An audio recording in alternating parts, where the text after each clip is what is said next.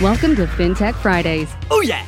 A weekly podcast brought to you by the National Crowdfunding and FinTech Association of Canada and partners.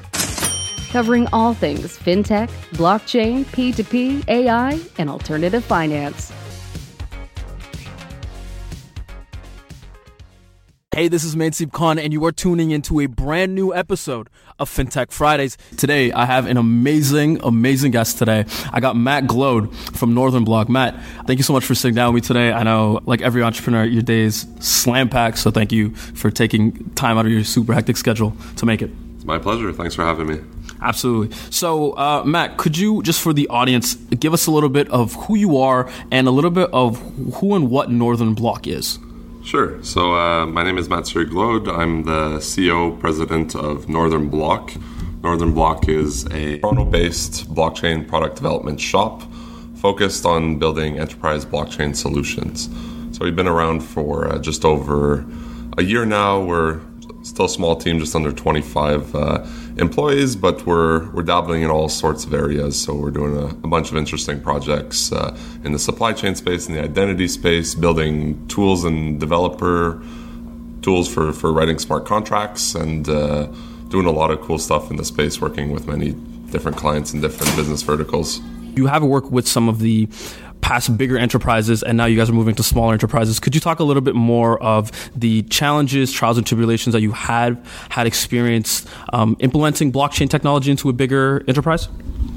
Yeah, sure. So just a bit of a background on when we first started Northern Block. So my co-founder, Sasha, and myself, we have experience working both with startups and larger enterprises, but prior to Northern Block, we were both at Capital One Bank building digital products for them. So I personally was a product manager working on a bunch of different products. For example, their online banking space, some payment infrastructure, some agent desktop servicing. And my co-founder, Sasha, was an Agile coach, Scrum Master, and we were partnered together there executing on a lot of cool projects. So when we first started getting into blockchain technologies, when we were still working at Capital One, we were looking in the enterprise space because that's where we were at the time. That's what we were trying to investigate, just specifically for the firm we were at the time, if there was any applicability of these technologies. So when we first started getting into it, we were taking the lens of how do you make this work within a larger enterprise, right? So once we, finally decided that we saw enough of a market to go out there and there was room for a service shop, because we really felt that there was a lack of execution in the enterprise blockchain space. When we left Capital One, we really took that approach of that, like, how could we build stuff internally inside the larger enterprises? So when we made that leap, we got a few contracts with some larger firms, so some stock exchanges, some consulting firms, government agencies as well.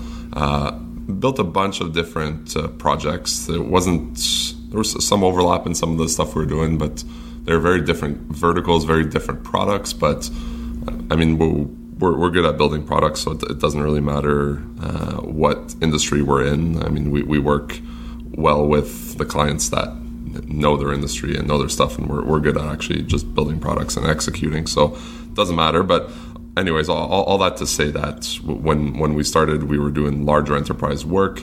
I guess pretty rapidly we found that it was difficult to get stuff beyond a certain point. Like we knew that, right? Coming from large enterprises. So I don't know what drove us to go back there. But there's a lot of barriers we could get into those, but we really wanted to take stuff to production. We really saw the disruption that this technology could actually bring to various industries and to the world itself, and the benefits it has to the end user in returning the control of data ownership back to the end user. And we really didn't feel like this vision and these goals that we had to achieve these by taking stuff to production was the easiest to do within the larger enterprises. So that's when we kind of switched our route and focused more on building outside. Blockchain, everything that you hear in the news, either positive or negative, a little bit more positively skewed, is that how incredible blockchain technology is, and like how incredible and beneficial it would be to, I guess, enterprises and just like big conglomerates, right? Do you see any disadvantages enterprises, be it medium or big size, integrating with blockchain technologies? Yeah, so not necessarily a disadvantage, right? There's a lot of proven use cases, and if you look at the most popular things that are being worked on, I think this was from a Deloitte survey either this year or last year, it seems like most large enterprises are doing something in blockchain, right? Whether it's just building a proof of concept or trying to do a pilot. It seems like over 80% of executives in these large companies, I think there were over 500 companies surveyed, are doing something. So people are learning, people are investigating, people are dabbling with it. I don't think there's a lack of use cases, and I think there are tremendous advantages of building these solutions. I think the difficulty of getting past a certain barrier to implement is just that the products that you build using blockchains are totally different than any existing product, right? So if I'm a bank and I see that I could potentially leverage blockchain technologies for KYC, for example, to store a customer's data on there, and there might be an advantage to share this customer data amongst a consortium of other banks. Well, it sounds like a good idea, but there's a lack of economic incentive for them past a certain point to even want to do that. So one thing is like the learning to get up to speed with this stuff and see what the advantages are. But these people know, they're smart people. They know what advantages these things could bring, but there's a lack of incentive to want to follow through with these programs. Often we see that, these large enterprises already have existing businesses that are doing stuff very well and they're very profitable for them, right?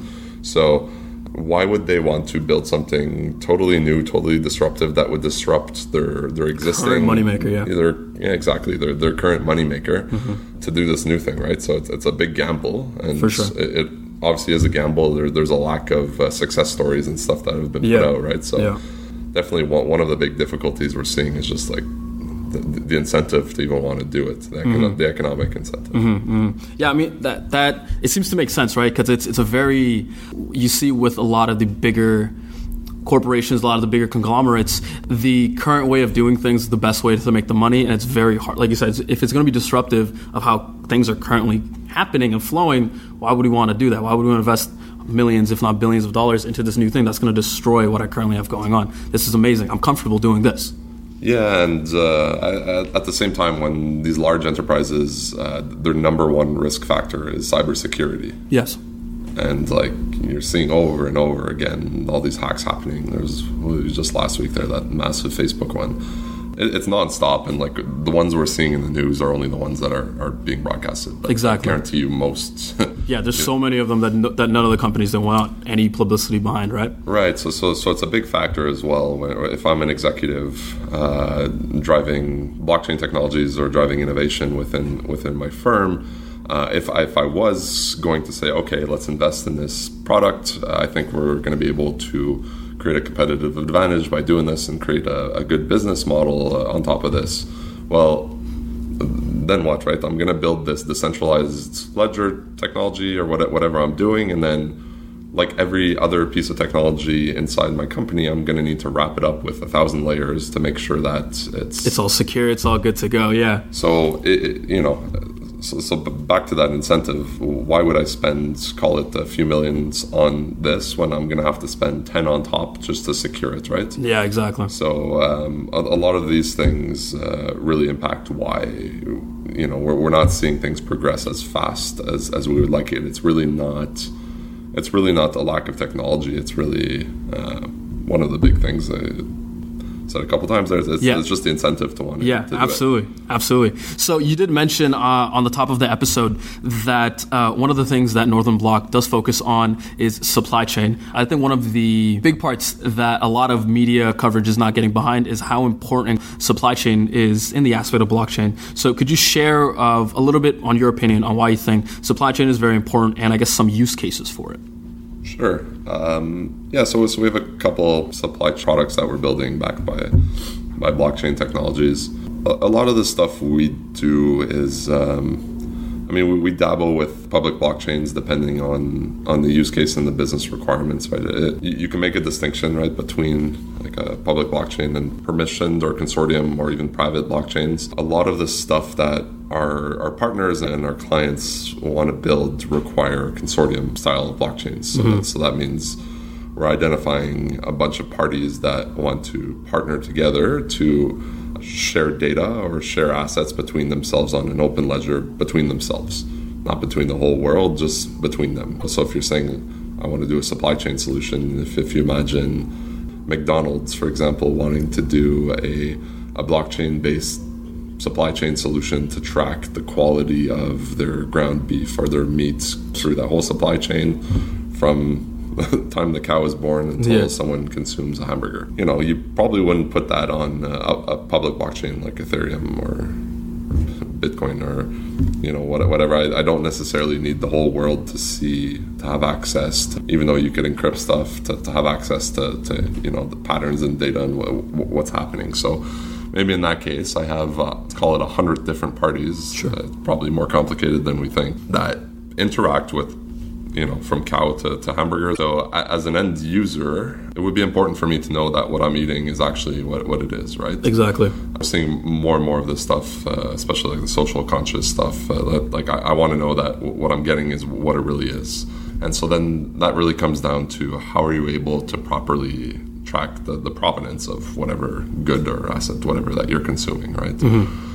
So back to that McDonald's example, if I have 100 people in the supply chain, then potentially there's at all these touch points when people are interacting with the product or whatever the product is at that point, I might want to capture data points, right? I might want to capture and it could be data points from an actual person that's touching it, or it could be data points from an IoT device or sensors or whatever, if we're doing temperature controlling or whatever success metrics we have for this product.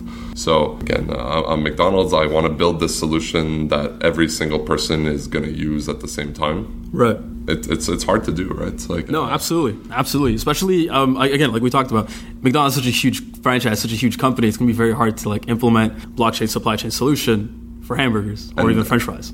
And do they want it? Do they want that? At the same time, if now I'm implementing this solution, I'm creating a lot more auditability and visibility into what's happening in the supply chain. Yeah. Do all the different members want that? Some of them are probably making a decent living there, and maybe they're not bringing as much value to this whole thing, but they're making money out of it. So why would they want everyone else to see that, right? Exactly. So there's incentive there as well. But you can imagine if someone like McDonald's tried to implement that, all these people are most likely so dependent on that client that they would have to buy into that. Yeah. But so these are some of the types of things that we're doing, is that we're building these consortium networks of parties for specific processes that we could go capture, and we're very aware how hard it is to scale something to that size, like that example we just gave. So what we do is, with our partners in the industries that we're working in, we really try to get just a specific slice of that supply chain. We try to get everyone on there, prove the concept, do a pilot, run it, see that it's successful with them.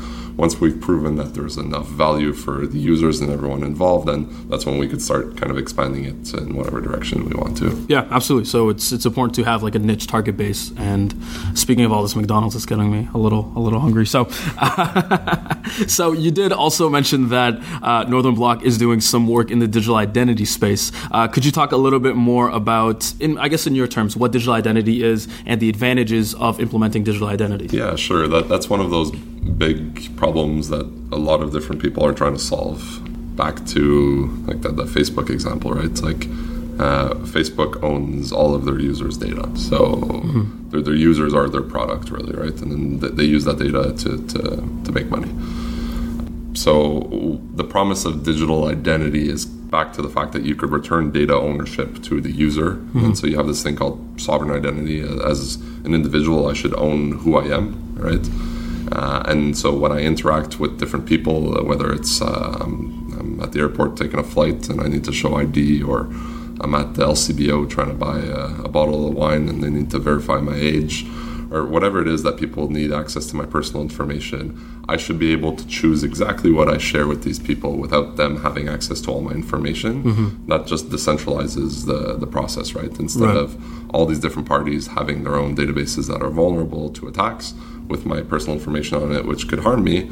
Instead, I have my identity and my personal information stored in a decentralized manner, and then I could really choose who I share it with and actually...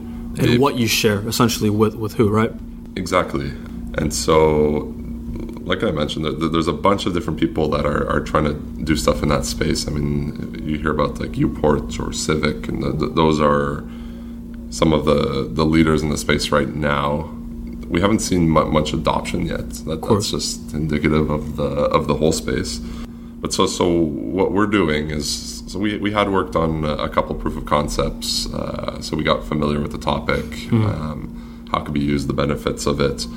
Since Northern Block builds decentralized applications, identity is a big factor for every single one. Identity is actually at the center of every single application. And so if I want to, for example, in my supply chain solution, if it's decentralized enough, I want to make sure that the data that is being provided is actually coming from a certain person. I want to verify it's coming from that person. Right. I want to know that it's actually that person providing the data, so it's clean data. There's an applicability there, right? If I have a trade financing tool or asset trading or whatever, you need to know who the person is, right? Of course. And then based on whatever jurisdiction you're operating in, there are rules, there are regulations, whether you need to be accredited, whether KYC needs to be done to be able to transact. So all these things could potentially be decentralized, so we could actually stop having hundreds and thousands, millions of companies just hoarding everyone's personal data, and you really return ownership to the owner, which is the user, which is yourself. And then you could actually just control who you share it with and who sees it, and you know how it's being used, and you could potentially imagine a future where you could actually make money out of sharing that stuff, right? If you want to share it. Yeah, absolutely. That'd be a very interesting use case. Then everybody gets to be like their own influencer in a sense of like, oh, hey, this car company is trying to target me. Okay, cool. I'll share these information so they know that I want a minivan or what have you, right? Yeah, and then imagine like every time you go online, now you're seeing on all these websites, they have to tell you that they're browsing the cookies, yeah. And so what if you had a decentralized browser and then your identity is attached to your usage, right? So instead of all these websites taking cookies, you're taking the cookies, and then if they want the cookies, then they could ask you for it, and then you could start creating markets like that. Right. So it's more, it's a win for the end user, for people. Yeah, absolutely. And it goes back to, like, again, what we started with is, like, it comes down to reclaiming who you really are and your sovereign identity and just taking it from there, right? Like, you have ownership of who you are. Ideally, you want to have the exact same ownership in a digital space. Right. And it removes friction, like... you don't have to do all this repetition everywhere, right? Yeah. Oh, my goodness. Every time you need to consume a product or service, it's the same thing. You're providing the same information. So it removes friction for you. And ultimately, back to this whole incentive thing, but ultimately it would be cost savings for all these companies as well. Instead of having to manage and secure your private data, they wouldn't own it. Or even like personally, right? Like, I know I can't even count the number of times that I forgot my ID and I go to a bar and ask for my ID. I'm like, you can just Google my name, right? I've pretty good SEO behind my name. Just Google me. I am who I am, right? Like, just if the data is trustworthy enough, that's what we're trying to get. Like, authentic data that people trust is accurate. Then you could start getting in situations where I don't even need to share like a certain piece of information if they need. If another trusted party, let's call it a bank, if we're saying a bank is trusted enough to make an attestation that I am who I am, or I live at this address and whatever, right?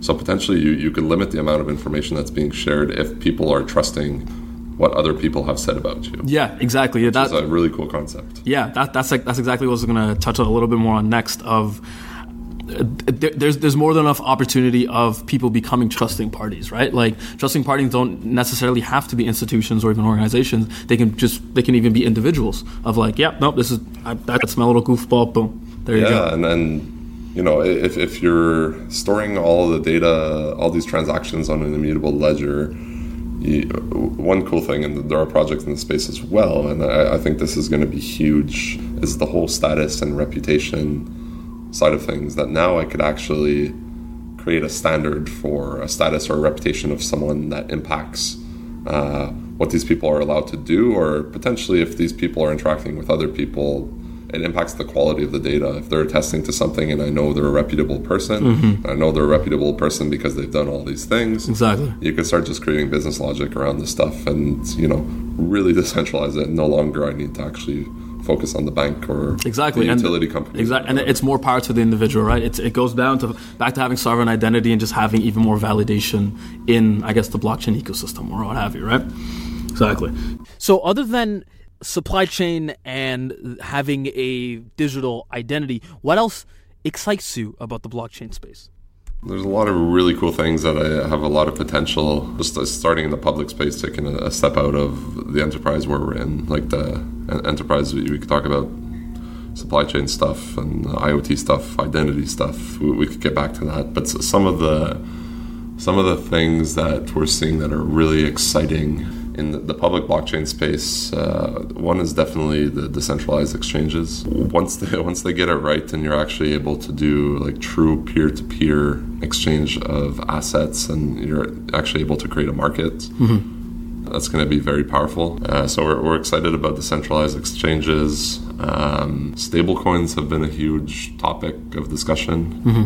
So basically a stablecoin is just a better asset to trade because it just holds its value, whereas like people aren't comfortable right now using a lot of the crypto assets to as a leverage or to move around just because of the fluctuation in prices. Right. So would a stable coin be like an asset that is like, I guess, tied down to gold or like a legit like physical commodity? Or yeah, there's a bunch of different ways to do it. It could be tied to a commodity. It could be tied to the US dollar. Right, or any other securities. It could be tied to a bucket of crypto assets. It could be, there's a bunch of different approaches there, and we're seeing all of these different things. A couple of weeks ago, the exchange Gemini in the U.S. That's the exchange owned by the Winklevoss twins. There, right, those two, Facebook guys. So they actually launched a stablecoin pegged to the U.S. dollar. So if I think about a use case that I want to do cross-border remittances, it might not be the greatest right now with the current market conditions to use Ether or to use Litecoin or to use Bitcoin. Just because if, from the time I send it and then the time it gets to a place and it's transacted to someone else, that value fluctuates so much, right?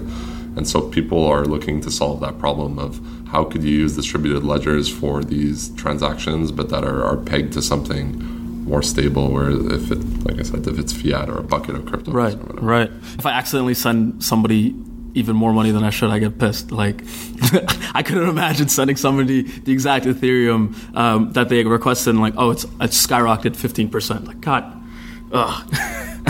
Yeah, it's just it's not usable in like real world. Yeah, absolutely. Situations. Absolutely, you couldn't scale that business.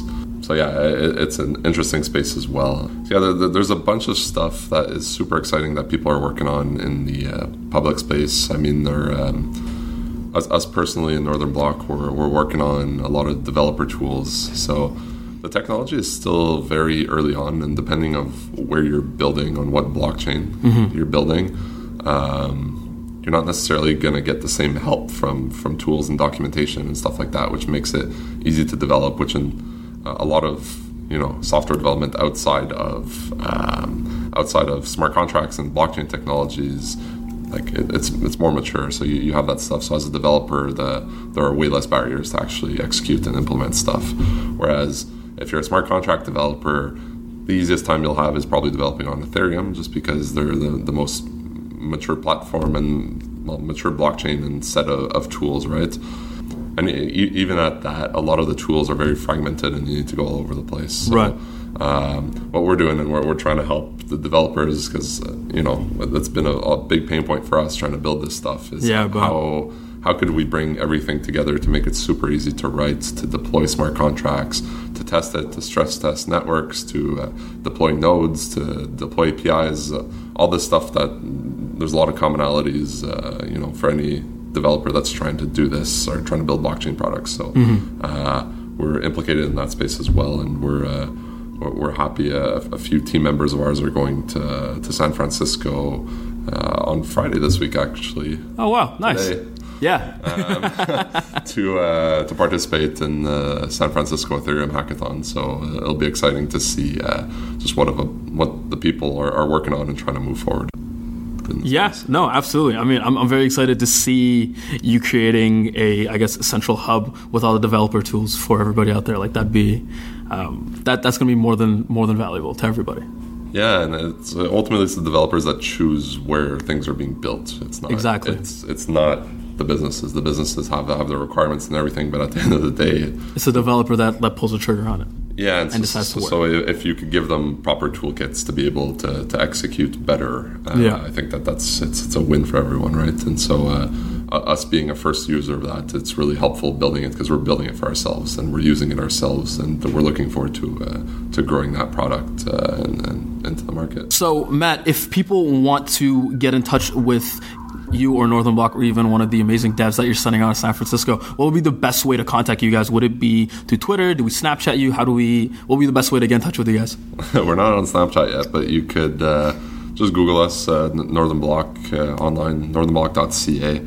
We're on most social channels. We're active on Twitter, LinkedIn, so you could find us pretty easily there. And but please reach out if you have any questions. We love talking to people about this stuff. Well, Matt, thank you so much for sitting down with me today. I learned way more about supply chain and blockchain than I ever would have. Even I'm very excited about having a sovereign identity, and I'm very excited to see what's more in store other than the developer tours and just the amazing work that you're going to do in Northern Block. I can't wait to have you on the show again. Thank you. I appreciate you having me. This was a fun conversation. You've been listening to FinTech Fridays, brought to you by NCFA and Partners. Tune in weekly for the latest FinTech Friday podcast by subscribing to this channel. The National Crowdfunding and FinTech Association of Canada is a nonprofit actively engaged with social and investment FinTech sectors around the globe and provides education, research, industry stewardship, services, and networking opportunities to thousands of members and subscribers. For more information, please visit ncfacanada.org.